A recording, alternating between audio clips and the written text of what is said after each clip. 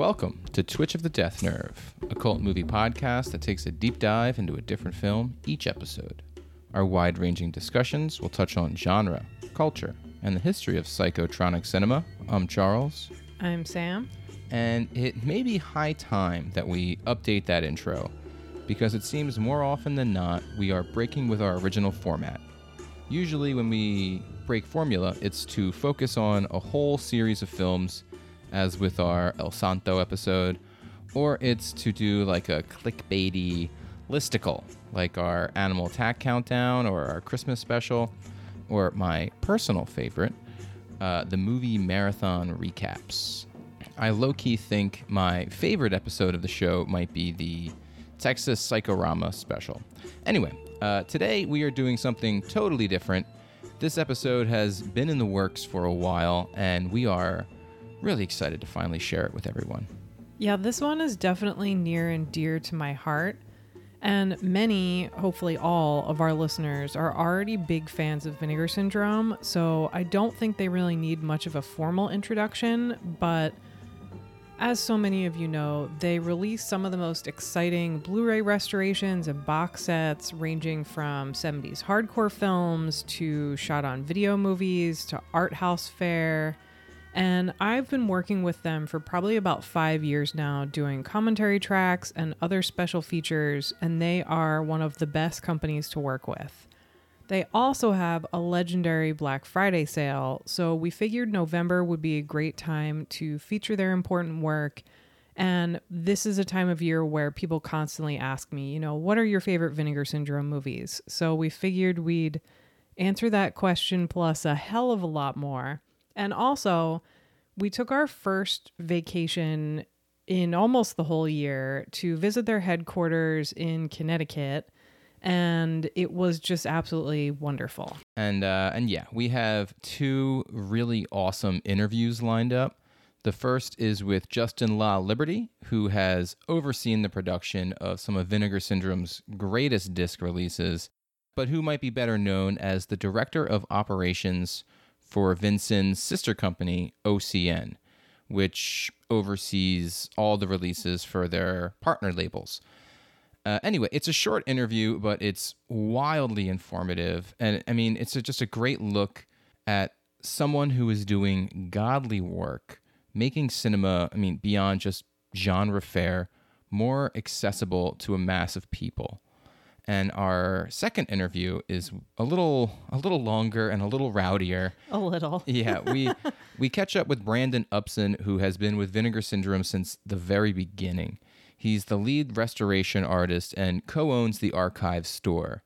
Both interviews are very different, but sort of show two sides of the same coin. So yeah, I think this is going to be a really interesting episode, sort of a behind the scenes of the behind the scenes. And I know I've always been interested in the process of film restoration, distribution, and the sort of work that companies like Vinegar Syndrome do. And I think we really get into it here. So without further ado, here is our first interview with wonderful friend Justin La Liberty.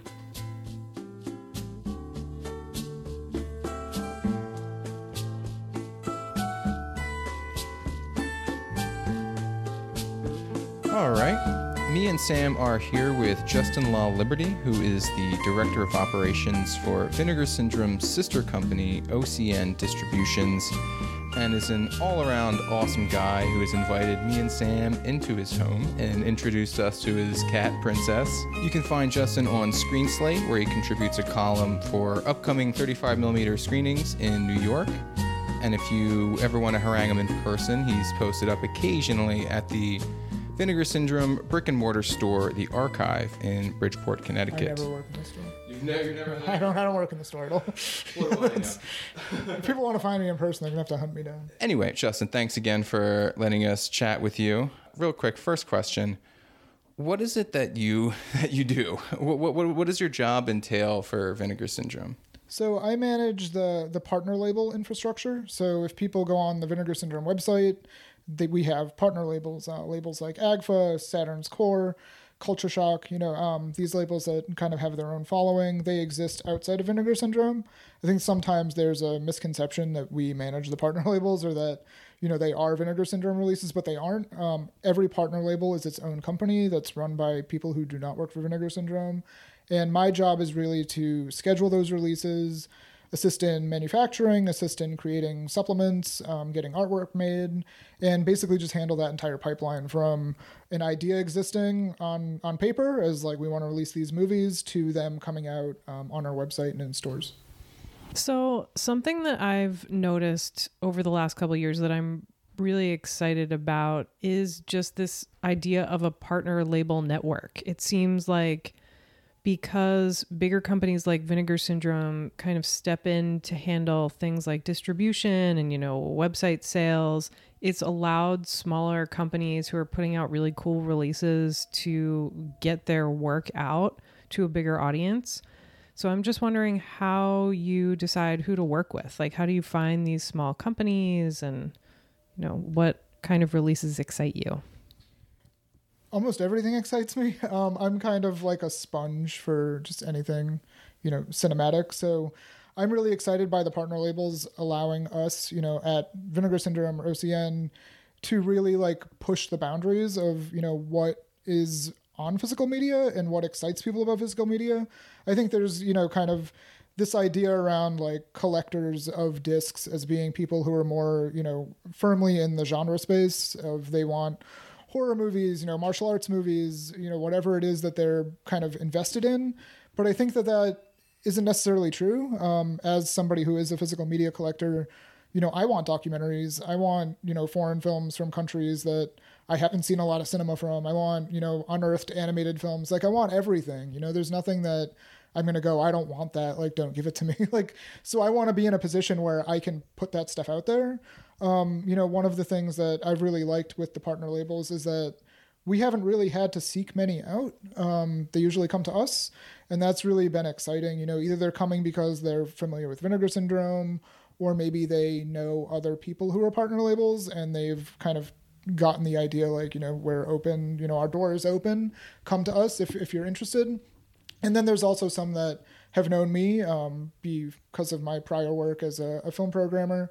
So it's been really harmonious where it's been sort of this ecosystem that really just kind of took care of itself. It hasn't needed a lot of stewardship, I guess. It's really just been this type of thing that hit the ground running and doesn't really have any signs of slowing down.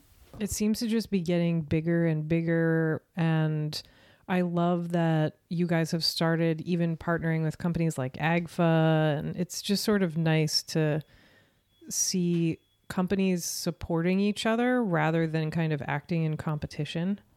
Yeah, I mean, I don't really, I guess competition's always healthy, kind of sometimes your best work can come from competition, but at the same time, when I was programming, I never pitted companies against each other. It was never one of those things where it's like, I'm going to support this company over that company or do anything that would really show like that kind of allegiance. It was really just a matter of going, everybody has good movies. Like, why don't we put them out there and make them discoverable? And, some of the things that I really love that I'm passionate about kind of shine through in the partner labels.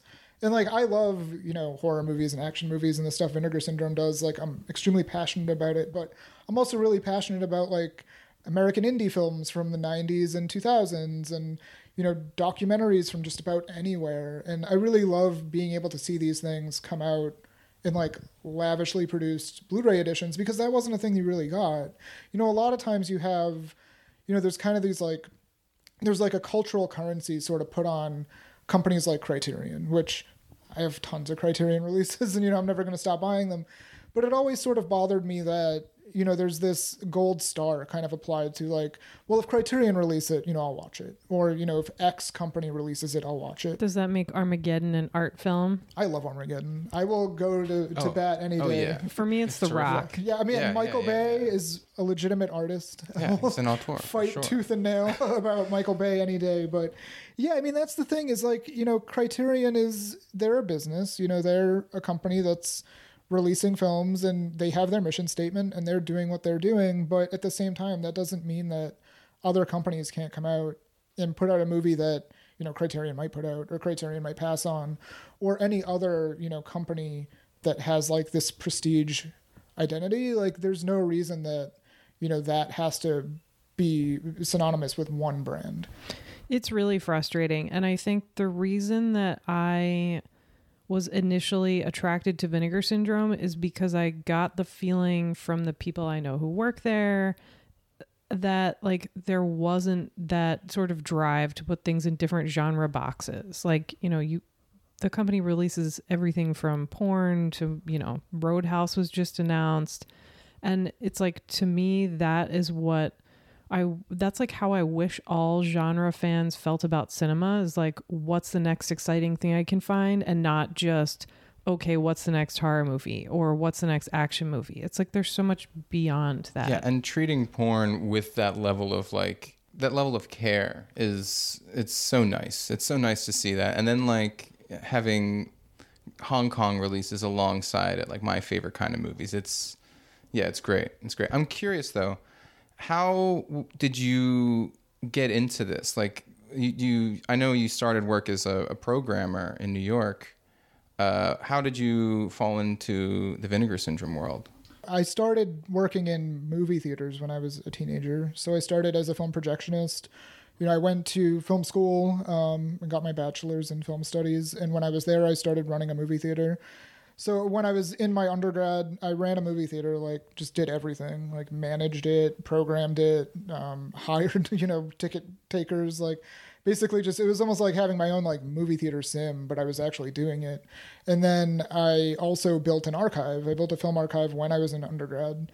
And so from those two things, I was just kind of like, well, I know I'm going to do something with this. And I ended up branching off more into the archival world. And I ended up going to grad school for film preservation. And from there, I didn't really know what to do when I got out of film preservation school. So I just went downstate to be like in the New York City area, thinking like, I'll figure it out down there, which a lot of people do. So I just, again, went back to projecting, and then I fell into programming with Alamo Drafthouse. So I worked there for a few years. I think that's kind of where, I really like built up what I was doing and started, noticing kind of what I wanted to do and how I could intersect programming and archival work. And so a lot of my work at Alamo was very focused on playing 35 millimeter prints, especially 35 millimeter archival prints, and just noticing, what was happening in restoration and also what was happening in home video, because people kind of look at, what's happening in theaters and what's happening at home as two very disparate things. And they really aren't. There's a lot of like cohesion there, because you see these restorations that are coming out, like 4K restorations, and then like there's almost always a disc release that follows. Like, why would you not put it out? Why would you not exploit it on every format you can, which is the business side, talking. But at the same time, it's also the access side talking, because not everybody lives in a major market. A lot of the times these big restorations or even 35 millimeter prints, archival prints, they're not going to see the light of day outside of like New York and LA and maybe some other smaller cities. So, my goal I was in Yonkers, New York, which is right outside of New York City for anyone who doesn't, know New York geography. So we would have, people come up from the city, but my whole intention was to program these types of screenings for people that didn't live in the city. And as happy as I was when people would come from the city, because that showed like people give a shit, it was also doing it for a community that didn't necessarily have that at their fingertips. And I wanted to kind of push that to further happen. There were more Alamo Drafthouses around the country. They weren't all in major cities, and just kind of like pushing that to happen more. And also around that same time, a couple of years prior, I saw what Vinegar Syndrome were doing. I was very aware when the Herschel Gordon Lewis crowdfunding campaign happened. And I knew like I wanted to somehow get involved with these guys. And I became friendly with some people that worked at the company, and I was playing their movies at Alamo, doing some secret screenings, and it was just kind of meant to be. And I guess when I was on my way out from Alamo, hit up Vinegar Syndrome, and I guess that's it. Yeah, that's awesome. That's history. And I never like thought of this until the other day. Just, I guess, not just how similar, but yeah, how similar it seems programming a screening is to even like producing a disc in a way, where you want to have like, your pre-show stuff in there that's like kind of like your special features, maybe there's a Q&A afterwards. And it's like the kind of care that goes into a screening, I think, is transferred over really well with a lot of Vinegar Syndrome releases. When you're putting together some supplementary material and some things to kind of like, beef up the restoration and kind of like, fill out the disc, where do you know where to look? Or rather like... what are you looking for? What are you looking for? Yeah. I mean, you're really looking for something that's appropriate to the film. Like, I always approach anything with the film first. I never have this like grand idea to be like, okay, everything needs like 5 interviews to come. Like, I don't think in terms of quantity. I'm always thinking about like, this is what this film is, who makes sense for it, and what makes sense for it that they're doing. And, so much of my background, especially like even when going into programming, was just like very academic focused.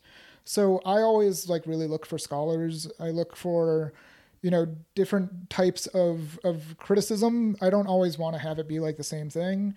And even when you're looking at genre films and, or whatever you're looking at, like for exploitation, like things like that, I feel like there can be a tendency to go like, we want actors, we want directors, we want, all these people that are involved in it. Cause there's a credibility there. Like they were there, they know how the movies were made. And then there's also the audience factor of people going like, I want to hear what this actor, director I like has to say. But for me, like as a consumer and as a collector, like I've always been interested in what people who weren't there think, how are these things assessed decades later? Like, what do they mean now, and what do they mean to different people? And I've always wanted to try and give, marginalized voices a voice in things like this. I really want to bring in people of color, different orientations. I really want to have women be a part of the conversation. And there's definitely a misconception that like, the horror crowd is like, kind of a guy's crowd. And I think that it's really important to sort of shun that and to make everybody feel welcome. And that's one of the things I've always wanted to do is like just make everybody feel welcome. And there's no reason to not. So yeah, I don't know. I think it's really a film by film basis, but it's having as diverse of a voice as you can in regards to everything we do. And I think that makes sense because what we do is very diverse and all the content should match that.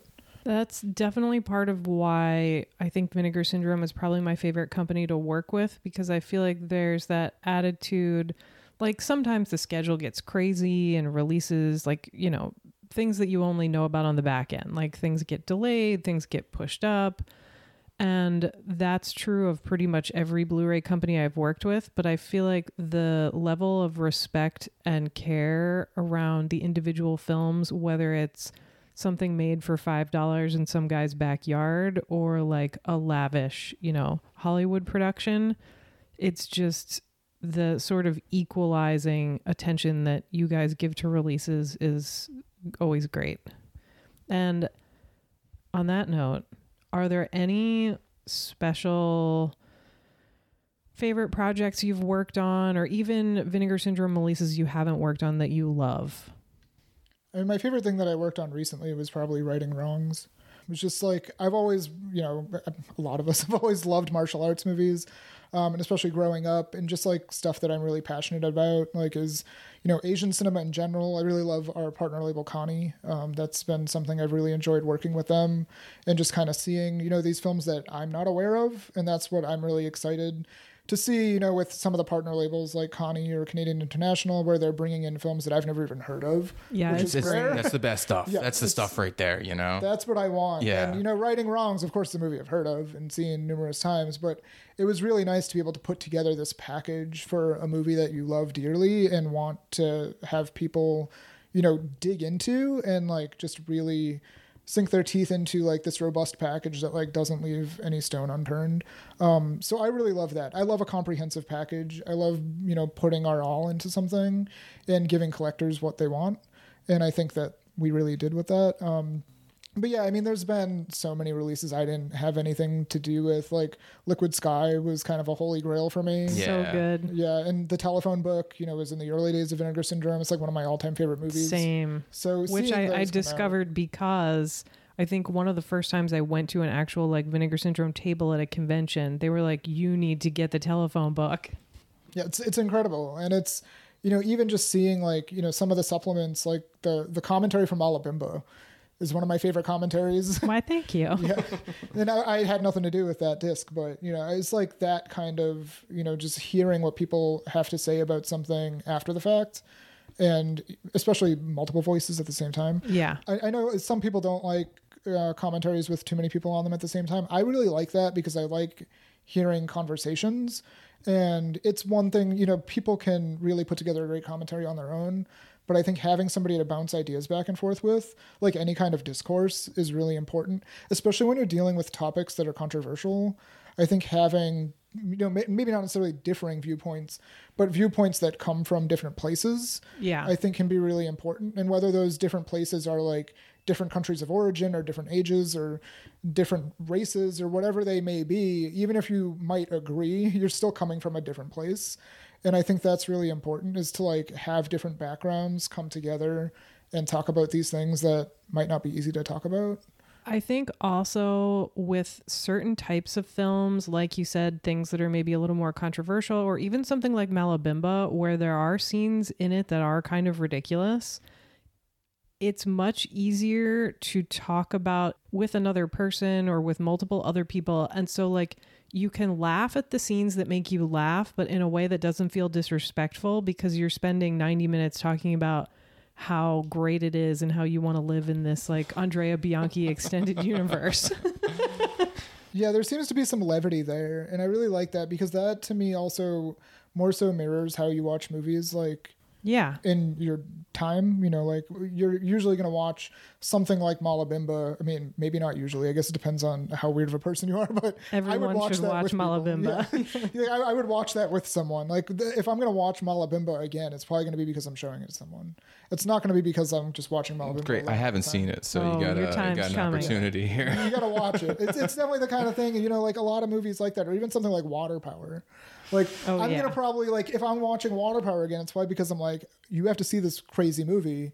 And that's how people like, approach a lot of these things. It's like, typically I'm not watching these movies alone all the time thinking about like, oh yeah, an enema would be really nice right now. Like I'm not thinking about, like I'm not watching, I want to watch it with someone and be like, how are you reacting to this? And then like, after it's over, you talk about like, why was this movie made? How was it made? Like, why are we still watching it? Yeah. It's like, but you're having those conversations internally is not nearly as fun as having it with someone else.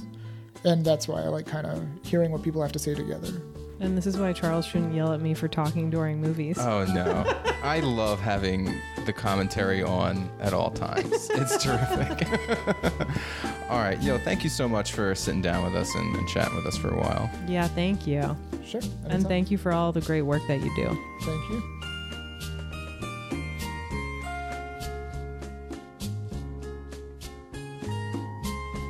It's like a pastiche way to fade back in. Like you fade back into like a laughing joke that we're already like we were talking the whole time.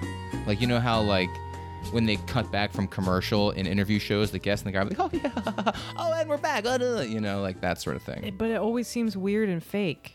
Yeah. So that was Justin La Liberty.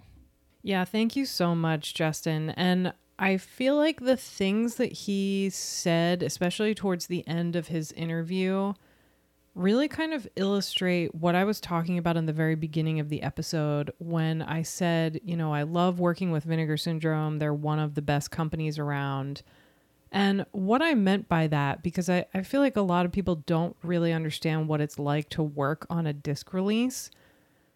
Some companies, their heart's in the right place, but they don't have a lot of staff. They don't have a lot of funding. And sometimes they're really disorganized. And that's what can make people not great to work with. But Vinegar Syndrome, Justin in particular, a lot of disc producing, it's sort of like being a project manager. You're the person who keeps everything on schedule and organized.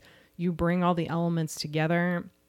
And I think Vinegar Syndrome, even when it's inevitable that somebody's schedule might change. Like maybe you found a missing part of a reel that you now can access and have to include, so the release date gets pushed back or something like that. They're great at communicating. I feel like they form friendships, not just business relationships. Like that sense of community. I think that is the one thing that kind of took me by surprise after talking with Justin, is that I never really thought about the human face behind film distribution. Like in my mind, film distribution, that was for like corporate suits who are just there to squeeze the fucking lemon of the art and, you know, wring every fucking penny out of it. But like this just shows that there are people that are doing film distribution, they're doing distribution work that really fucking care. Like some of the sister labels that OCN is lifting up, they're releasing things that are these like obscure documentary films, like shit that's not going to make any real money, you know, but it's important that these movies are treated with the level of care that major releases are, that are getting restored and are getting out there and are accessible now. I mean, that accessibility that these people are it's so nice. It's a labor of love. It really fucking while is. Also being a business. Yeah, I mean, if there was no money to be made, then it would not work in this, you know, hell fucking world we live in with money.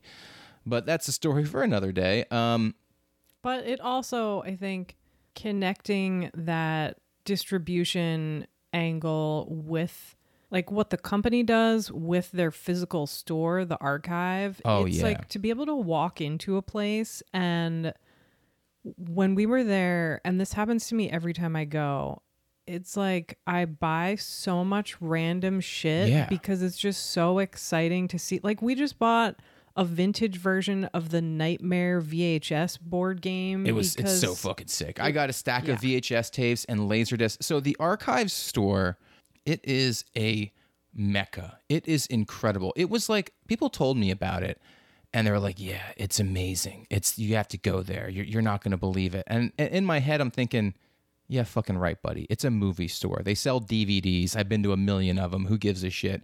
But it's amazing. It was breathtaking. It felt like I was, it's amazing there. And there's one thing that, you know, shocks me the most about this entire trip that we took is that, I mean, Connecticut, it's an awful fucking state. It's terrible. It's a giant highway. It's a giant suburb that's just broken up by the occasional office park. It's an extension of Long Island. It's awful. But holy shit, the archive. Go to Connecticut. It's my favorite state. Well, also, yeah. Okay, so I don't do this very often on our show, but I'm going to have to razz on you a little bit. What? So when I said, probably back in September, hey, this is where we're going in October, you were kind of a brat about it. You wanted to go to Connecticut on vacation. That's insane. I That's know. like going to a screen door factory for fun. And you acted like I was taking you on a trip to the dentist. I would rather. Well, I know you love the dentist. I'm also rather fond of the dentist. But when we finally went, my favorite part of the trip was honestly every cool thing we did, just seeing how excited you were. And it was like, yeah, see, this is why we're here. I feel like I need to take back an entire lifetime of taking a shit on Connecticut because I had such a lovely time there.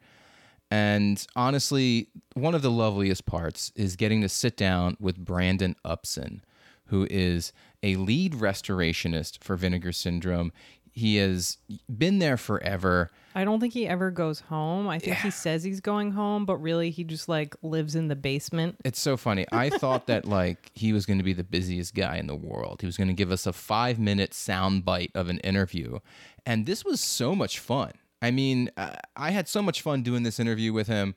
And I feel like the thing that you really have to appreciate, not just you, but more like anyone who's listening, is that Brandon really is the busiest person in the world. And that's coming from you. And that's coming from me. And so the fact that he just was willing to be interviewed, because normally he's a pretty private person and is really focused on the work, and I think doesn't want his personal opinions to enter into that, but we just had the best time, and really, he's one of my favorite people in the whole world. Okay, so here is our interview with Brandon Upson.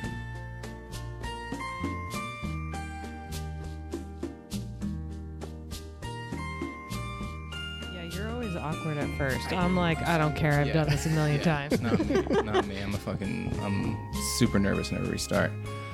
I guess one thing I did want to say that's kind of off topic, but I remember when Blu-rays first came out, I thought they were a huge fucking scam. You know, like I had DVDs and they looked great. You know, I mean, they were great, and everyone's like, "Oh, get the Blu-ray for like, you know, Eaten Alive or some cool movie." And part of me was thinking, I don't want to see this movie look good. Like, I like that it looks like I like seeing it in theaters on a 35 millimeter print, and like it looks like shit. That's just the way I like it. But John, our co-host, showed me Baby Rosemary on Blu-ray, Which is the greatest. and it was the first time that I watched a movie at home. I noticed the difference. But it seemed like I was watching a 35 millimeter print. Oh, yep. I just love that about Vinegar Syndrome and a lot of other boutique labels. They don't lose the integrity of the film. And you are the lead, or you're a restoration artist. Yep. And scanning technician, and just basically working every which way I can to help preserve and restore these films, you know, and a lot of that is the cleaning and just assessing that the films are complete and just getting them to look as good, sometimes honestly better than how they looked when they came out, but it's just when they look great, they just pop. So say I was an old man and I had in my basement a super rare print, you know, of this like gross movie. Water Power. You know, no, one that you never even heard of, you know, one where the guy's got like Water Power 2. Yes, it's I found Water Power 2, baby, and it's nasty. Revenge of the Water. Yes. Cleaned again. And I come to you. What is, or can you like walk us through the process of you get a film reel sent to you? So the first thing, I guess, first things first is to kind of figure out the rights. You know, we do not bootleg. We don't, and you know, the same is for all these labels too. Is you have to do the research and see who owns this film. You know, does this person giving you the film actually own it, or do they just have the elements and you need to look elsewhere? Sometimes, you know, a lot of these films from the 70s.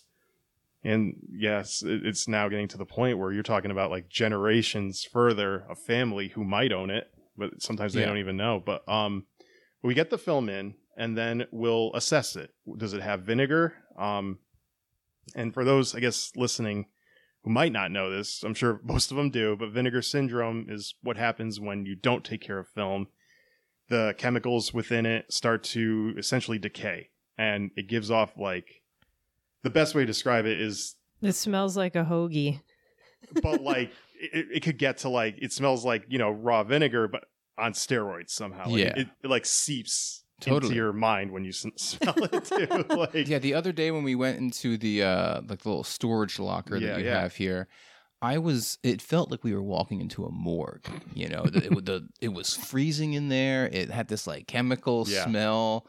It didn't smell like a real morgue, though, if that makes you feel better. Well, no, yes. Glad we have the resident mortician. But okay, so after you get the rights to the film, what's the next step? The next step is also to kind of assess the film, make sure it's complete. You know, especially with stuff out of, I'm sure you've seen like the Giallos, stuff out of Europe, stuff out of Hong Kong, but even American films that we're discovering as well. Was this film actually complete?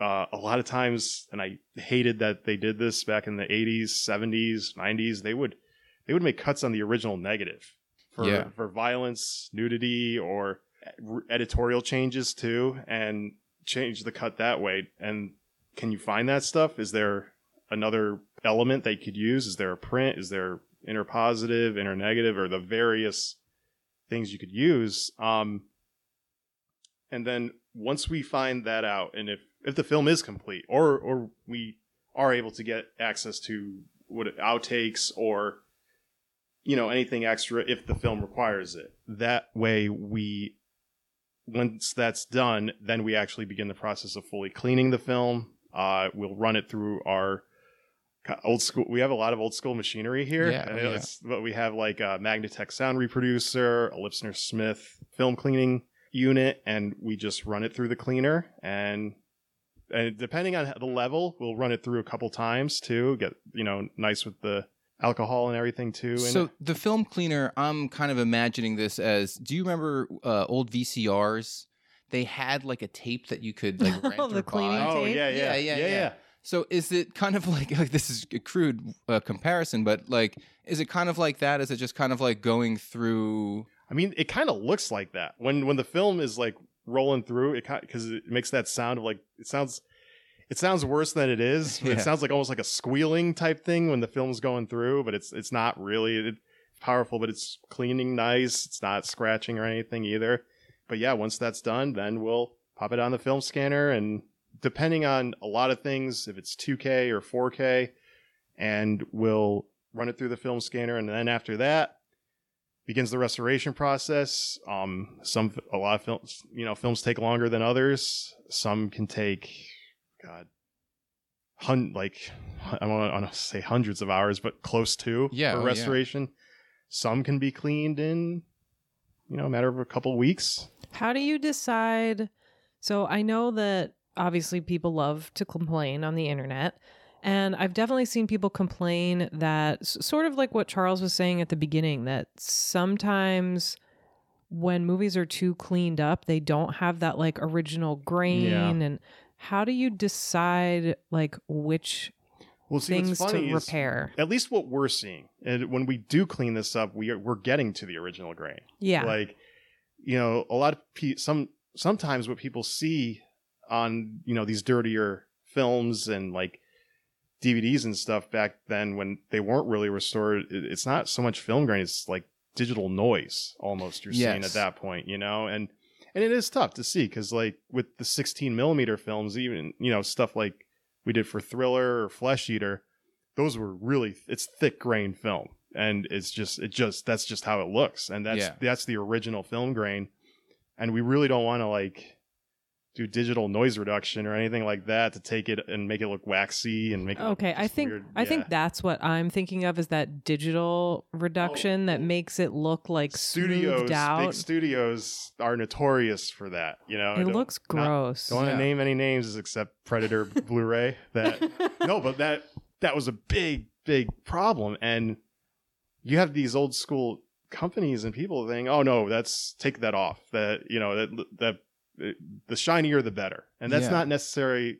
Even when we fully restore something, we have films too. Like a good example is Hard Rock Zombies, where there was no like negative. There was no we found people thought there was no 35 print. It was cut.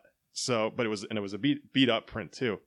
So we restored it as much as we could.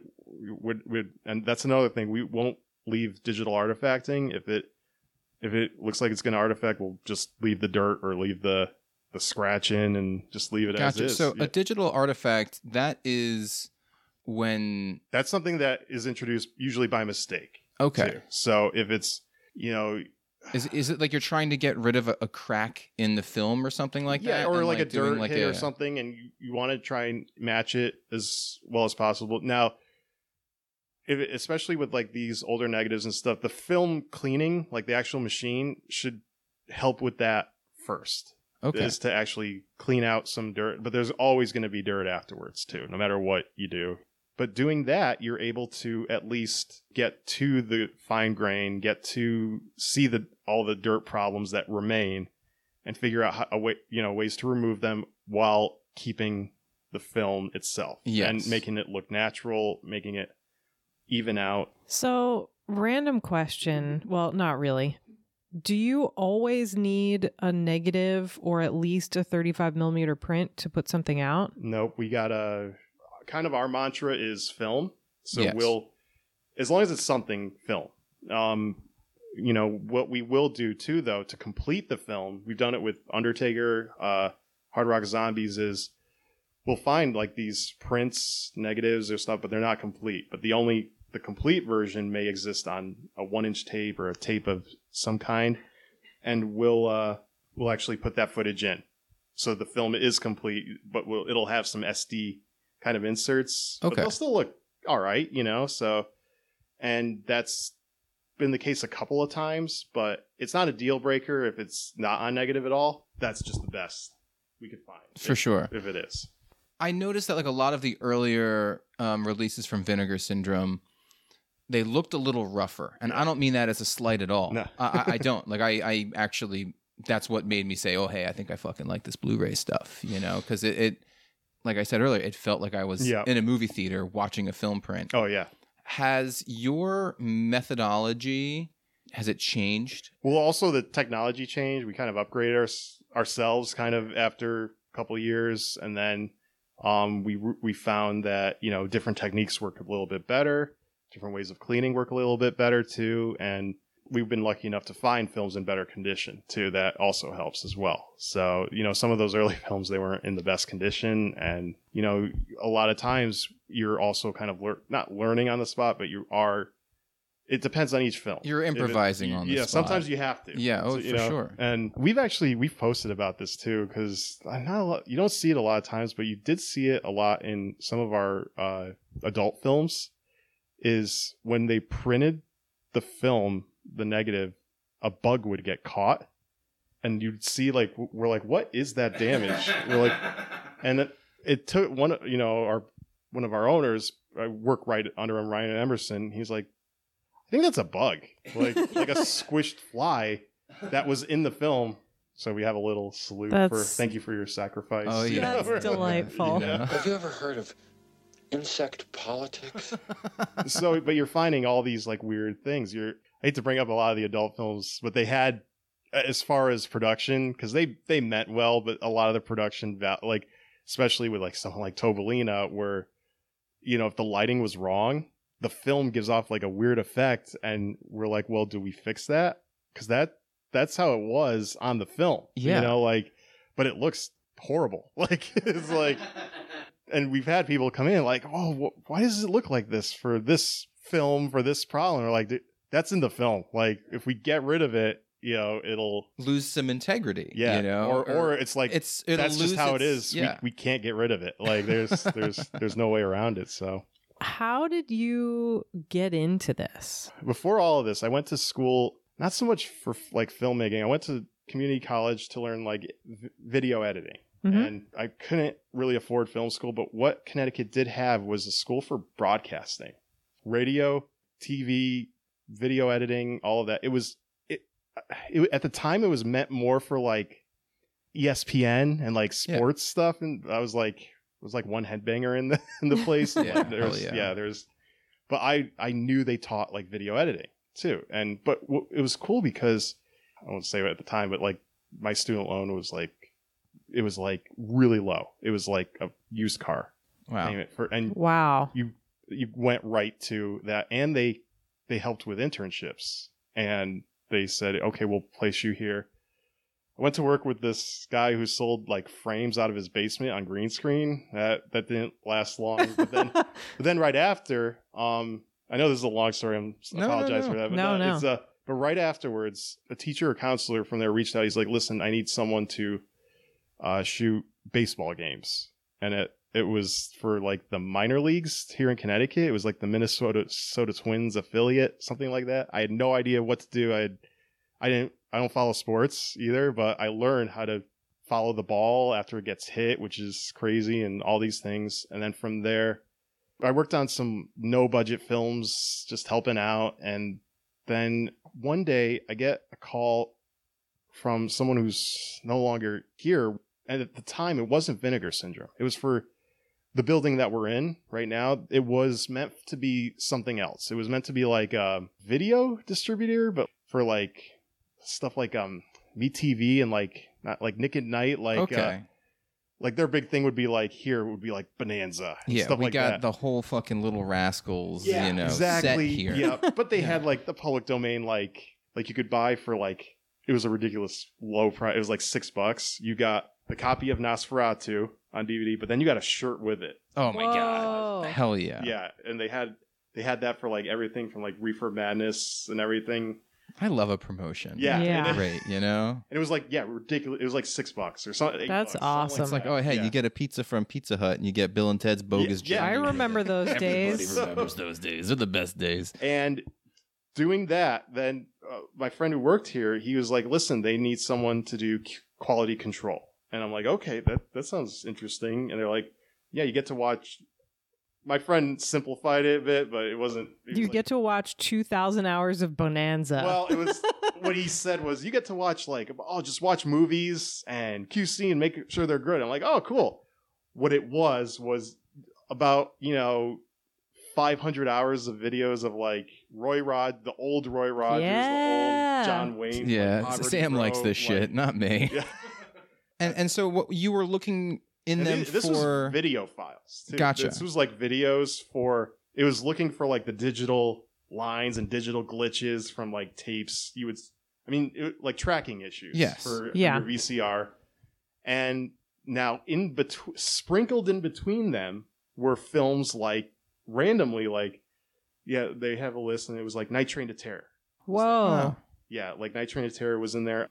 That was also the first time I saw Alien Zone, which we put out. I forget what's the alternate title? House of the Dead. I Wow. think it's called. It's a horror anthology. It's Oh, actually God, that sounds really awesome. really don't know what underrated. this I is. think. And then I just started with that, and this is even before Vinegar Syndrome took off. This was just they were looking to do film like restoration, film scanning, but for other companies. Okay. But then they said, "Hey, you want to learn? You're pretty good at this. You want to learn how to do it." And I got started, and And now you never leave the building. Yeah, now pretty you much. live here. No. But that's how we really started. Is when we got at the same time. That's when we found the lost films of Herschel Gordon Lewis, which were Black Love, Ecstasies of Women, and Linda and Abilene. Oh, yeah. And then the other lost film we found at the time was Massage Parlor Murders, all in the same collection. Which is so Yeah. cool. Yeah, and that's when we're like, well, let's start a Kickstarter to try and finish these out. And that was like 10 years ago, right? I think it was even longer before I start. Like when I started. Well, I here. mean- but yeah, 10 years. Yep, just about. Happy 10 years now. anniversary. So, thanks. Yeah. And I'm curious to kind of go back to something you were saying earlier about how the first step is to secure the rights, or at Yeah. least find out who has the rights to start a conversation, I imagine. What would you say is like one of the obstacles to that? And I think the first thing I'm curious about is when you have rights to hardcore films. Those rights are actually easier than most other. Really, other for films some we have to reason do. in my Yeah. head, I kind of assumed that like a lot of those old hardcore movies, like it's just like some like Owned by a crime family. yeah, or, some Yeah, old well, guy. they were at some Yes, point. they yeah, were. multiple points. Listen, the guy yeah. owns a pizza shop. It's a legitimate business, and he has. He's to own the laundering his rights pizza dough. Yeah.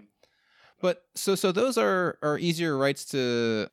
Relatively. I mean, it all depends on the film. Some of the films we've put out, they're public domain. They're just straight up public domain. But a lot of films, especially the XXX films, they came out from certain companies where mob owned or not, they were like licensed companies, and they lasted for decades still, and that they even to this day, they under one branch still has all of these films. So and. Well, then, what would you say is like the kind of the hardest nut to crack when, or like the kind of like the hardest type of movie to get, or It all depends. Well, I mean, I guess I don't mean to like be asking for gossip or anything. No, yeah, but yeah. I mean like. I can give an example. There were a few films where, God, I can't talk about the ones I want to talk about because but like what we've discovered is there are films where just everyone related to the film, including the ownership, is dead, but the film is not necessarily in public domain either. And Oh. So it's kind of there's a term they call them orphan films where they're Okay. not public domain, but they're not like they're just in limbo. they're in limbo. So theoretically, if you found a film like that and you released it anyway, I mean, I don't think you guys would do something No, like yeah. that. But like a smaller company, what's the worst thing that could happen? Someone it could come out kind of of the depends woodwork. on how far it reaches, type of thing. Okay. We've had cases, but there are cases of like just like a law firm owns a film. Surprise. Yeah, and then that could be You'd rather really the fucking bad. mob, right? Yeah. They would just take money. But no, a lot of times it's finding out, certain films are owned by these entities, or there's the other issue, and it usually works out too, is there's people who own the films, they don't know they own them. And That's wild. Yeah, and it's usually like, I cannot remember the film in our library, but it's owned by, I believe, a race car driver. What? And we were able to get in touch And he doesn't make a deal. Yeah. But you know what? Like, Well, they inherited it from 2 generations past or something. yeah, I feel like it almost, like, when you say that's crazy, how could you own a film and not even know? I'm sure it's the same thing with property holdings. Like, but also, like, haven't you ever had a movie and been like, damn, I didn't know I had that? Like, holy shit, I think I had the this other fucking tape just sitting here that this whole happens time? to me every time I come to the archive. I'm like, oh my God, I need to buy this. And then I get home and I'm like, I already own this. I have an app on my phone that literally tells me what is in my collection, and I just adjusted. You're living in the year 3000, man. Yeah.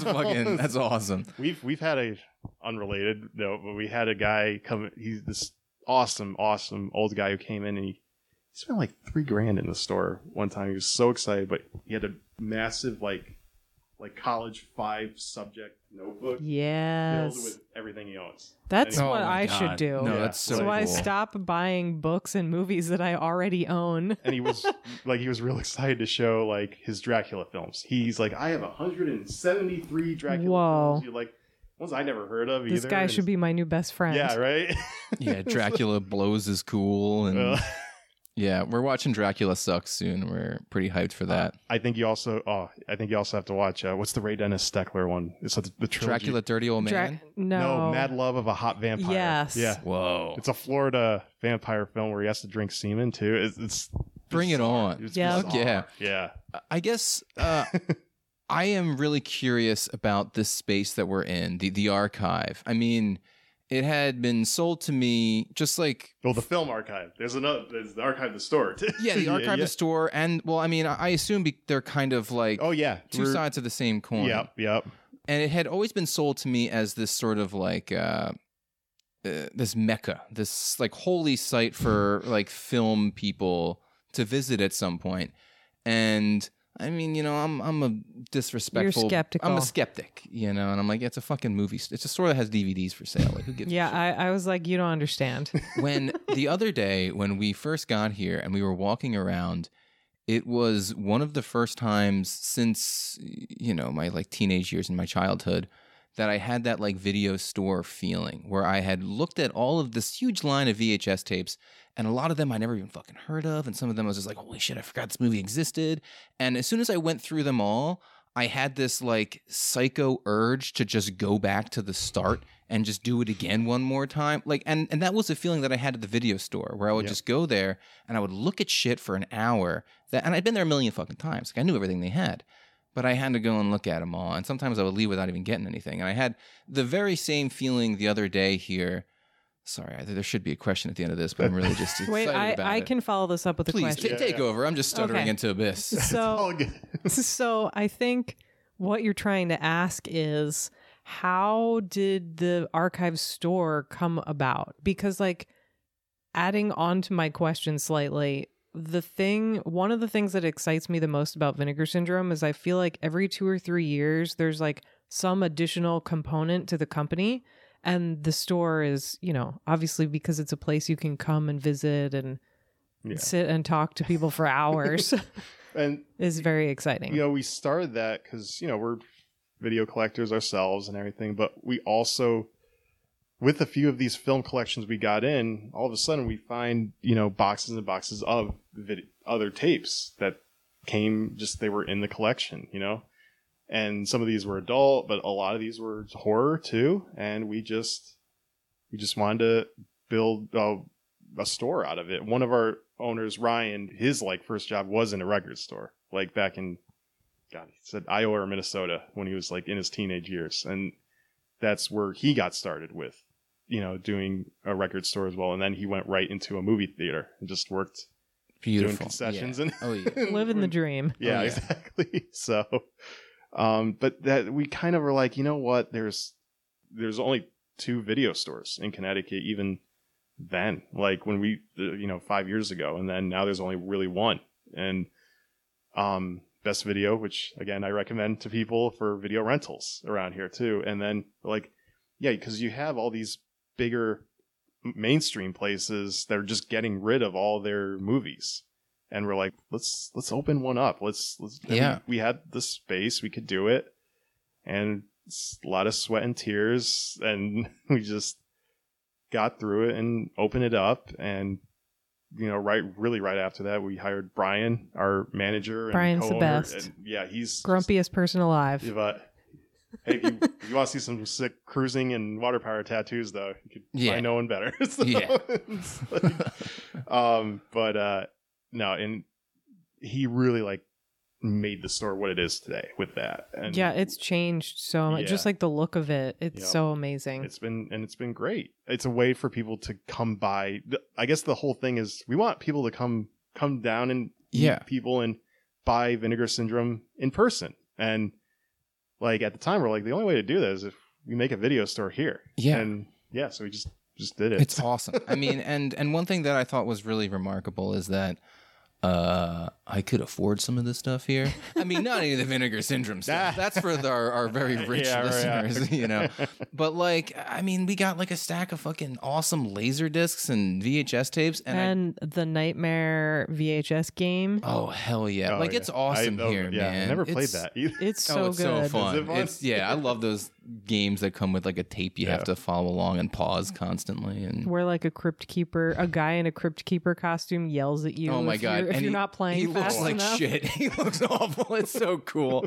Oh man. Oh wait, and aren't you also opening a store in Colorado? Yeah, that's the So second one. exciting. Yeah, that's the second one we're doing there because it got to a point with our company where with COVID happening, shipping, and this was the case with a lot of companies, shipping just became insane. And Yeah. we're like, we got to figure out a way to open a second place in like the western half of the U.S. to ship from and take care of like the western half and like Australia, stuff like that from there. Yeah. So we were able to do that. And in that building we bought, mostly for storage and shipping, there was a storefront. So Oh, yeah. we're like, It's so wonderful. yeah. So that at the time of this, at this time, it's not 100% open yet, but it will be and really close. They kind of Wow. had a soft opening, and Oh, that's awesome. yeah. So That's so cool. yeah. So that'll be happening pretty soon. I don't know exactly when. What you need to do next is open a store in Philadelphia that has a screening space. We've been told that. Okay. I got I've probably told you it a Yeah. few times. No, not just you. Yeah. this is a question that I have to ask. Yep. You know, I am obliged to ask. It's like, you know, whenever I don't know, some fucking actor is being interviewed and they're like, "Oh, hey, when are you going to make Lawnmower Man 3?" You know, the people are clamoring for it. Is that a thing? That's gonna. Who See? knows? You see, The people want to know. they want it. They want Lawnmower Man 3. They're ignoring Job's War and they're just going straight to the story of just Or what? okay. Texas Chainsaw 2, which QC we watched so many times, but seeing Bill Moseley just scream out, "Give the people what they want!" Yeah, give them what they want. Vietnam land or Nam land. I wanna buy some radio ad time. Are you fucking crazy? We are closed. So, are there any projects that aren't quite announced? I mean, we don't have a very big listener. Is there anything that you're working on that you got in the YC? Yeah, he can't. He I know. can't tell Well, us hey, listen, if they were secrets. making Say. Lawnmower Man 3, they wouldn't just fucking announce it at some stupid podcast. Okay, my actual question is, so I have two of them. Mm-hmm. The first one is do you have a dream project that you hope will come to pass one day but seems difficult because of elements issues or rights issues? I think my dream project isn't even necessarily for Vinegar Syndrome. I think it's for somebody, anybody, even the said studio that owns this project to just put out and do a great job of. And that's the Devils. Yeah, Oh, that's always my go-to answer. Like, Yeah. that It's- one, I mean, you could do like a podcast series on the behind the scenes and like just Yeah. the drama that happened afterwards and why this film still isn't really coming out, and just everything with it. Warner are just like any company or even any individual rights holder who knows that they have something special, and Warner have an entire vault of something special, Yeah. and they just sit on it. What sucks is that they are putting great stuff out with Warner Archive. They, like, genuinely love, like, they just did what was it, the Mark of the Vampire from the 40s, and now they got the Frederick March Jekyll and Hyde, which they did That's a new awesome. restoration of. And I'm just saying, like, they have this stuff in the Devils. I'm like, controversial or not, you know, like, Cruising came out, you know, like all these controversial films came out eventually, and The Devils, if you've seen it, it's a pretty crazy film. But I haven't. It's in my top 5 favorite movies of all time. There's also so much existing archival material. Like, you could put out an epic box set. There are commentary tracks done with Ken Russell, and some of the it's one of the best commentary tracks out there. He's delightful. And yeah, he did a lot of interviews, even years later, before he passed away, about the films too. But yeah, Who's the guy that's in it that looks like Ernest Borgnine, but isn't it? He's like Oliver Reed. Oliver Reed, yeah, he's like tough Ernest Borgnine. That looks like Ernest Borgnine. He looks fucking like Swole Daddy Borgnine, doesn't he? I'm gonna drop dead right now. I feel like he does. I've never heard that description. Me neither. He doesn't look like Ernest Borgnine. Oliver Reed does not look like Ernest Borgnine. He's got the eyes. Okay. My second question for you before we get into a fist fight. Just to interrupt, you should watch The House of Usher that we put out with Oliver Reed in it as Roderick Usher. So Donald Pleasance. So we did. Oh, you did? Wait, is that the one we just watched? That so we had with the hook hand, or no? What do you have? His like Freddy Krueger hand. So we had an Edgar Allan Poe themed marathon where I picked. It was my like I'm trying to get in the spirit marathon. And I picked all movies I had never seen, with I think one exception. Yep. And I didn't even know you guys put it out. Yeah, we watched this like fuzzy ass fucking version on YouTube. Yeah. And I wish I would have like bothered to spend 5 more minutes realizing I could have found a cleaned up copy. I think we interviewed the director too about it too. Oh my God. It's like a revelation. I told everybody on our Discord that they have to watch it, and people have been writing in like, holy shit, what is happening? I mean the mouse with when he tries to eat the guy's genitalia, like just Oliver Reed just the sex scene in the shower where he's standing like 5 feet away from her. A great film. What's the like sister feature? Or I don't know if they're related at all, but you were telling me that the same director made a Frank Stallone Mask of the Red Death. Mask of the Red Death with Frank Stallone in it. Oh my God. Is it as amazing as House of Usher? Ask Brian about I haven't seen it yet. Brian has seen it. You should talk to him about that. Yeah. It's like part of me wants to save it for next Halloween so I have something to look forward to. But that same director, it's so funny. I could be wrong on this. I think he did also Agatha Christie's like 10 Little Indians. Yes. Also with Frank Stallone. And Oliver Reed, right? Yeah, or someone like it was like that's amazing. A bunch of, British character actors and stuff, and then Frank Stallone. You love to see it. You do. Know? That's so cool. It was a weird era like then too, because like we're doing more interviews from stuff for people from the 90s and stuff. Yeah, like that. They're both like very late 80s, early 90s, right? Yeah, and they said it was a crazy time. It was like the peak of the direct to video, where like if you made a film for like 150 grand and it was like really crazy and weird, someone would come to you and be like, yeah, I want to buy the film to own it outright, but I'll give you like 900 grand for it, like right now. Yeah. And a lot of times they would say, yes. Sure. Yeah. Wow. But that was like the peak. It died quickly after that. And then like. It's a beautiful time though. Yeah, that was a really weird time. Wait. My second question. My second question, which every year before the Black Friday sale, people on the internet are always like, what should I buy? Mm-hmm. And I am one of those people who freezes on the spot when they're asked a question. But I'm going to ask you, sort of as a way to help people, what are some of your all-time favorite releases you've worked on? Definitely, still to this day, one of the top 5 for me is still The Telephone Book. Oh, yes. Oh, yeah. Yeah, that is it's just so good. Yeah, it's just it's one of those films you think was made by an alien, but it works so well. It was like during like the weird kind of Andy Warhol period too, and it was just it looks very like William Klein. Yeah, it's all black and white, but in the 70s and I love that later black and white when it like doesn't need to be. Because they look like more modern movies, but they have the like kind of like when in time are you? Yeah, it's really cool. And for anyone who doesn't know like why you need to watch The Telephone Book, it's one of my favorite subgenres, the obscene caller subgenre. Oh yeah. Except in this one, love an obscene caller. The victim of the obscene phone calls falls in love with the caller and goes on an epic journey throughout New York City to try to find him. And the caller's like, he's a trip too. It's the greatest. I think at the time, I forget the actor's name, but you never see his face.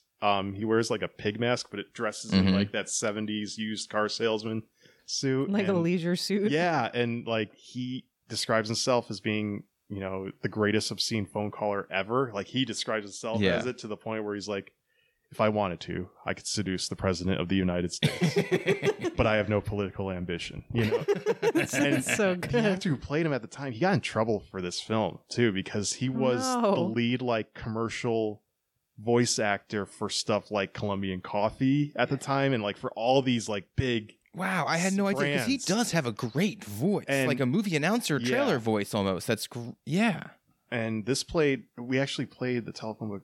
I think Justin actually programmed it years and years ago when it just came out, and they had at the beginning for the Elmo screening, they played like stuff related to the film, like and they played those old 70s commercials he did the voice of. That's awesome. Yeah, I guess he lost some work from it, but he came back too. Oh, man. So I forget the actor's name. Golden Voice came back. Yeah. Hello there. I'd like to talk to you very seriously for a moment about your beautiful tits. What you are about to see can only be described as frank, adult entertainment. I just can't tell you how busy I am. I made dirty calls because I'm a creep. It was only a phone call, but it was a work of art. I was able to think out my problem and understand why I wanted to call up pretty girls and say, dick a lick. Another one I always recommend to people just for sheer fun is Raw Force. Oh, fuck yeah. Oh, that's a good one. And when someone's like, what's Raw Force? I'm like, well, whatever you think of this film, when you see the original poster art, it's one of the few films where I could say everything on the poster art is in the film. One way or another. You know? Oh my gosh. It's a wonderful movie. Yeah. I first saw it at like Exhumed. Yeah, they did their 24-hour marathon at 4 a.m. And it's definitely the perfect Exhumed film. The description that they gave I remember because they give you like the list of hints for the movies and they'll tell you what they are. And the hint was basically just like, it's 4 a.m. Wake up and watch this. Don't fall asleep. Wake up your sleeping friend. It was like something like that. Yeah, it'll wake you up. Like and people were like screaming and laughing. Going fucking nuts. You couldn't have slept if you wanted to. And the whole like middle act, like before they get to the psycho, the party when they're on the boat, the party scene. Yeah. Oh, it's watch a whole movie about. Oh my god, I could live on that fucking boat. It's like it's still so never cool. figured out the name of the guy who smashes his head on the ice, who has like the crazy, he's like bald. He's got like the amazing mutton chops. Oh yes. Oh my gosh. Crazy Gallagher haired and like it's like a movie that's filled with like the most famous character actors who were only in Raw Force. Yeah. You know, like they were never in another film, but they were all like, oh yeah, that guy. You know. And then Cameron Mitchell shows up. Oh yeah. Like every he elevates and every his project. I think it was I don't know if his wife at the time or girlfriend for Hope not. Oh, what's her name? They were together in real life. I can't remember. Hope Springs Eternal. Yeah, I'm right. Figuring out what this name is. But then, you see them, and then like just that film is just so much fun. Oh, it's just like the perfect like kind of group film to just have a blast. Could I have another sweet vermouth on the rocks? Sure, coming right up.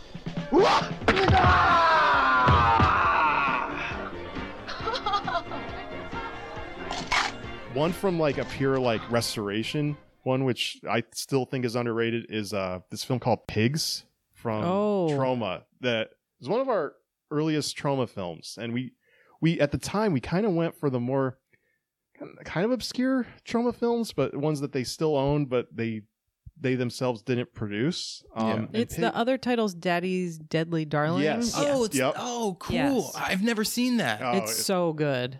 It's gross. Would you describe it as like a proto slasher? It kind of is, but not really either. It's like a proto slasher that also has some like incest backwoods. Is it like Texas Eaten Chainsaw Alive, but vibes? with pigs instead of alligators? Or am I kind of... That was Yes.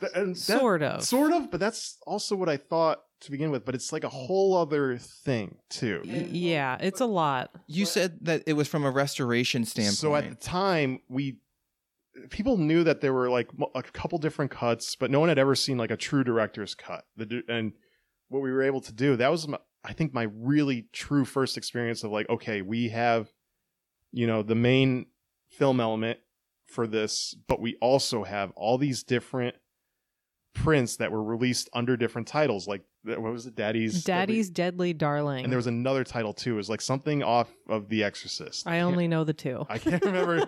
There was another title as well, and they all had little bits of footage to create, because they were released in different territories. And like one went over to Europe or whatever, Totally. and we actually were able to take the footage to create the director's cut. And it was that surreal moment when he walks in onto the like neighbors, the older women, and the neighbors, and he's dressed up and like masked and like parts of it are it's like sleazy, gross, definitely proto slasher, hard to like accept what's it's there's really like some weird family melodrama. Yeah. So you basically did sort of like a I don't want to say a Frankenstein's monster, but that's the big thing with some of these films is you have to Frankenstein to complete them all too. And oddly enough, like something like Flesh for Frankenstein was complete, but like you do have these films again where unfortunately they cut the violence. Another good example, one I do recommend, is Witch Trap.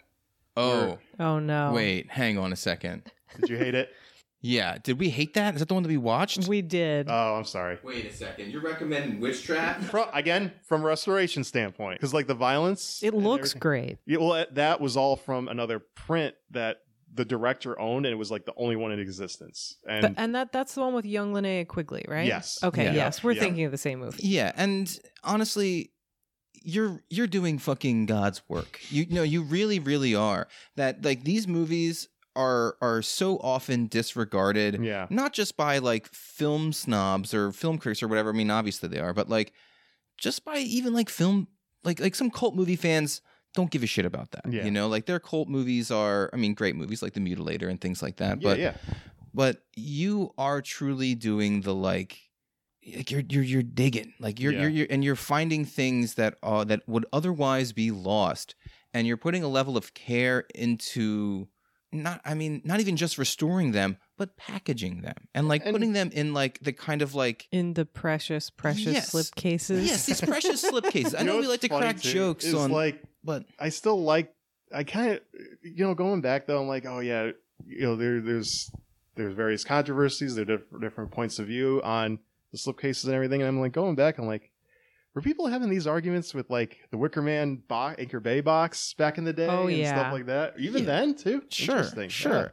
But like the thing is though, is that it's nice to see some fucking like weird movie about like roller skating cretins like melting into each other, and like there's a finger bang scene in the middle of the movie, but it's just like presented in this way that I want it's to like see that movie. What's that? Yeah. That sounds good. It sounds good. Insane. Yeah. It's coming out on Black Friday. I know there's a 70s roller skating hardcore movie. Yep. Oh, I don't know if there's a finger bang scene. We put out Roller Babies. Yes. Oh, which hell yeah. I got excited and then I got sad because the poster, they literally aped Rollerball. Yeah. And it's not. It's a different It's not that. It's a very different film. It's kind of like they kind of have that dystopian future in it, but I'm curious though. I just made myself think of a question when I said that you guys dig for stuff. Do you dig for stuff? Yeah. Or does stuff? So, later we've been, kind of, I don't know if you want to call it blessed or just lucky enough to be able to do, these bigger and bigger films as well. While at the same time, it lets us do these other like it still lets us do these obscure films and keep searching for these, you know, kind of either just made it on video or just had terrible versions out there. And so, yeah, we are doing stuff like Roadhouse coming out or stuff like that, but it also lets us do, you know, stuff like we can't talk about, but stuff I've showed you guys about. And it's like not to knock Roadhouse, but like if it's keeping the fucking lights on for a year, you know, so you can put out. This is one of my like biggest social media pet peeves is when people are like, I feel like you've heard the whole spectrum from one side where it's like, why do I want to buy Vinegar Syndrome stuff? They just put out porn, which like those people should be excommunicated. But then the other side, they should be drawn and quartered. Well, I was trying to be nice. That has also been kind of sometimes a hindrance to acquire films. Yeah, they exactly. You know? Yeah, I imagine a company of, you know, well repute is sees that you're putting out some, you know, dirty skin flick, and they're like, oh, I don't want. Some people love that too. Yeah, some people are really excited. Like some old school people who own, they're like, oh man, I remember that XXX film that I saw when I was supposed to see when I was 17 at 42nd Street, you know, so yeah, it's you're always balancing, trying to figure it out. But like, I will say with our, you know, big anniversary coming up in 2023, we are kind of going even deeper, kind of a little bit back to our roots too, while also doing. That's exciting. Yeah, so there's a lot of weird. I thought I saw everything. It's what we're learning is none of us have. All right. Okay. Well, we're gonna stop recording in a minute, and you can just you can whisper in our ears. You can give. But yeah, there's just so much to still be seen and to still be rediscovered too. And that's which is it's like I feel like I come across people all the time online who seem so jaded, and it's like I've seen everything. Like you fucking have not. You've seen like 10% of the stuff. I really haven't seen everything. Oh my god. It's like. Yeah, and like when you're restoring films, sometimes I need a break too. Like with one of our steps is quality control, and that's to make sure like when we check out a disc before it goes to the manufacturer is like we watch it again and again on every player the whole way through, every special feature, everything. Yeah. So after a while, I'm like, I might not want to watch, you know, a certain movie for a little while. Yes, yes, but I have a tendency to not watch movies. I'm like, oh, and I gotta save it, you know, like, oh, I'm gonna run which out. I think is crazy. More and more, I am starting to agree that maybe that is a bit of a crazy tendency. Because I'm brainwashing you a bit, but also like that fear of like, oh, we're gonna run out of shit to watch. We're not. There is, you know, things that we don't even know about. That's you know, in someone's barn or basement or something, and hopefully, I mean, one thing that. I don't know if you guys have you guys talked about like the tax shelter films too? No. With like back in the, like a good example, we put out something like The Incubus from Canada at the time, and the guys talked That's the about Cassavetes movie, right? Yeah, which I still haven't seen. There's a great line. Somebody's gonna get raped tonight. It's insane. It's insane. It's like it's on my list of things to watch this Halloween season. Actually, Cassavetes versus a sexual demon. Like, it's gnarly. It's gnarly. With all Bruce Dickinson's first band before Iron Maiden popping up in like their own unique music video. In the film. Wow. What they're watching in the theater. Yeah. Now I got to watch it again. Yeah. The theater scene. It's just when you see these films, you're discovering like all new things with them too, you know? And like, I guess one of the last ones I want to recommend like always is Massage Parlor Murders. So good. Yeah. That just because anytime Brother Theodore shows up in a film. Oh my God. Whether this is the gold standard. Whether it is a Jaws porno knockoff called Gums. Yeah. Or it's a classic Tom Hanks romp, The Burbs. You know, the man just is a presence that cannot be denied. But it's seeing him pop up in Massage Parlor Murders. That was just, it's like the cherry on top. It is. You know, it really is. And you know, a film's going to be great when a whole massive illegal car chase scene trying to ape French Connection happens that starts at a pool orgy too, and just to and the guy just in the car chase in a towel the whole time. Yeah. You love a towel-clad post-pool orgy, illegal car chase in your Brother Theodore film. Yeah. The only thing better is the funeral side orgy in Baby Rosemary. I think about it. And that. I Oh my right God. now need to publicly petition for a John Hayes box set, please.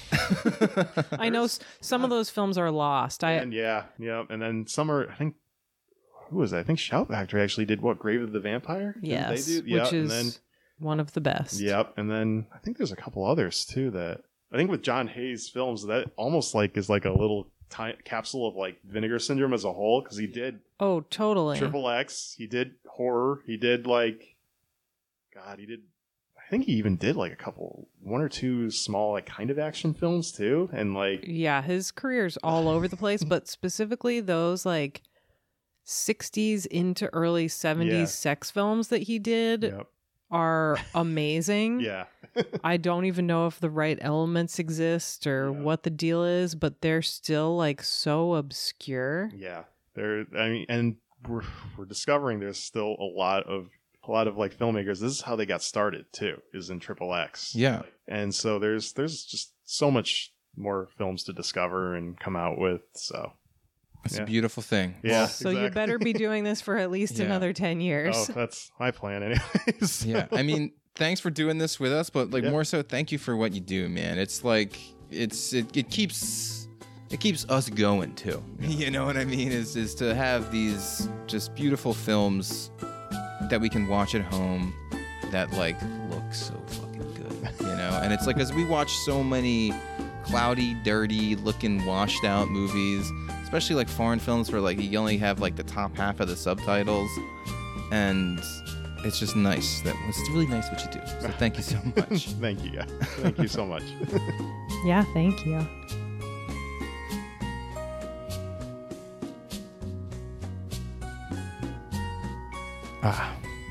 I miss him. I miss him already. Like I had so much fun. Me too. I like. I mean, everyone at Vinegar Syndrome, not just Justin and Brandon.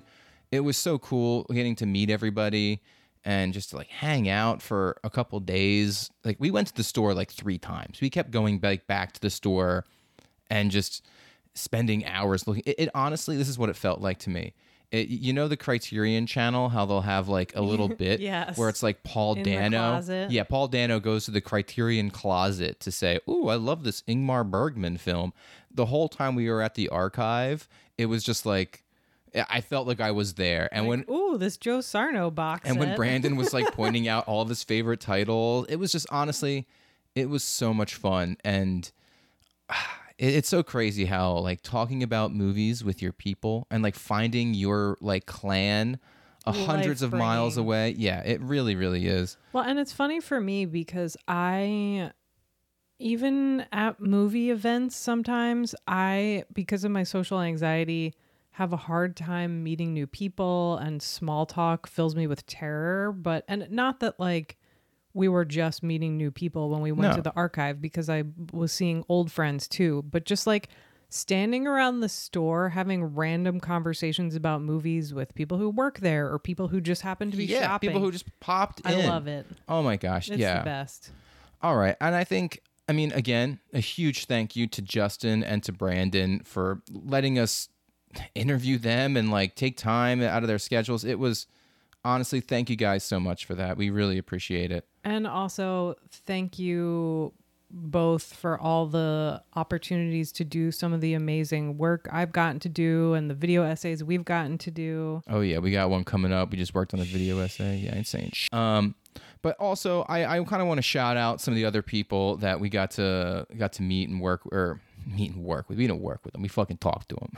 All the people that we got to hang out with. First off, Brian. Another one of my favorite humans. Oh my gosh. Despite looking like an extra in Enzo Castellari's delightful 1990 The Bronx Warriors, he is one of the most passionate and just whip-smart film fans I've ever met. And grumpy. I mean, yeah. Honestly, Brian, getting to spend time with you was one of the highlights of our trip. It's strange how sometimes just sitting at a picnic table and talking about the Puppet Master sequels over ice cream can can bring us such a renewed interest in life. And for that, we thank you. And I know that sounds kind of like a joke, but I'm deadly serious. Just talking to you about movies and life, it was really special. Yeah, we will definitely have to have Brian on the show at some point. Yeah. I was nervous about asking him because I assumed he would just not be interested, but it sounds like we're going to have him on an episode the next time we go back to Connecticut. Yeah, I can't wait to go back. It was so nice. Also, want to shout out Dino, who sells the rarest records to the weirdest people. We got to drop in on Dino while he was tabling at a record convention at this brewery, and my God, I thought mouth-breathing movie fans were the chuddiest humanoids from the deep, but fuck. Watching Dino at work with these record swap people, oh my gosh, gave me a renewed love for movie heads. You know, I'll never talk shit on a deranged film fan again. Yeah, if you go to the archive, most days, or at least, frequently enough, you can find Brian and Dino often on the second floor. Dino, some of you might also recognize, he's a Mahoning Drive-In regular. Usually when they do events where they have vendors, he shows up and sells movies and records. So some of you probably know him. He also has other podcasts, and we'll definitely have him on the show too. Oh, yeah. And another huge shout out. This one goes to the staff at the archive, particularly Dan and Adam. It was very nice to meet both you guys, however brief it was. And I want to add that Dan is particularly on the top of my list because I recently discovered that both he and I are among the elite tier of people who have given the 1981 film Attack of the Beast Creatures a 5-star review on Letterboxd. So that's gotta mean something. I understand how that feels. Whenever I meet somebody else who has given Deathbed a 5-star rating, it's like you found your person. It's like a secret handshake. We also need to shout out Chris, who works part-time at the archive store, but is just a fountain of cult movie knowledge. He's the old dude that met Jess Franco, right? Yes. He was and awesome. Lena Romay. So many good stories. I somehow run into him every time I've gone to the archive, which is always delightful. Yeah. This was... yeah, it's the best store. With if all you the best ever people. find yourself stuck in hell, and by hell I mean the state of Connecticut, Route 95 in Connecticut, go to the fucking archive. I swear to God, it is so cool. And believe it or not, the prices affordable. I mean, not for the fucking Blu-rays. That's just expensive as hell. I don't know how anyone can afford this shit. But for like all the VHS tapes and laser discs and posters and just games and crazy shit, like go there. Yeah, I hate to tell you, but we're going to have to go back soon because maybe 2 or 3 weeks after we were there, a week or so ago. Oh, they opened up that new annex. They opened up a whole new room in the archive store for things like t-shirts and posters, basically a non-movie room. Yeah, they got a little reading nook. I'm going to that fucking nook. Yeah, can't they just get us like some futons, set us up a little shack in there? Oh, but they also, if you are out west and Connecticut is not accessible to you, they're in the process of opening a store in Colorado that started out as this little archive pop-up, but is going to be a fully fledged store in its own right. Hell yeah. Yeah. I mean, Vinegar Syndrome. What fucking heroes. You know, the work that they are doing, we just can't express enough how important. Yeah, it's important what they're doing. It really is. Yeah, and the thing that I just want to stress that I think came up in different ways throughout these interviews is one of the things I love so much about them as a company is growing up as a cult movie fan, or just as a cinema fan, I was always frustrated that people seem to want to put things into hierarchies. Like we talk about art movies on this, tier for smart people with good taste. And then regular people like dumb action movies. And then perverts like hardcore movies. And it's like, to me, it's all cinema. Yeah. And they're one of the few companies who I caught on right away that doesn't was discriminate also, genres. They don't. Totally. They treat each project that comes to them with the same level of care, and it's magical. Truly is. All right. I guess, if you have any money left over after the Vinegar Syndrome Black Friday sale, consider signing up for Sam Deegan's Patreon. We are both already overwhelmed with the amount of support we receive from listeners and friends of the show, and it's our hope to be able to continually expand our scope, get more of these in-person interviews, and occasionally focus on some patron-exclusive content beyond our bi-weekly happy hour episodes. And I know, despite working a full-time job for the Philadelphia Health Department, Sam is constantly working on commentaries, video essays, notes for our show. And books. Yeah, not to mention the 3 freaking books that you're writing right now simultaneously. And I just smoke weed and find funny clips to edit into the show. So any support that you throw us, it really helps keep this ship afloat, and we can really use it now more than ever. Also, which is totally free and supports us in a different way, join our Discord. It's always so much fun. Everybody is so nice and knowledgeable and has great taste. People sometimes will, give you first dibs if they bought something that they want to trade. People share all kinds of things like upcoming screenings and music playlists. Yeah, and not to mention wild. all of the degenerate piracy that goes on there. You want to share some files? We got some of that going on there. It's fucking totally legal, just rip your latest Vinegar Syndrome Blu-ray and send it around to the world. All right, everybody. We love you guys. Good night. Happy Thanksgiving.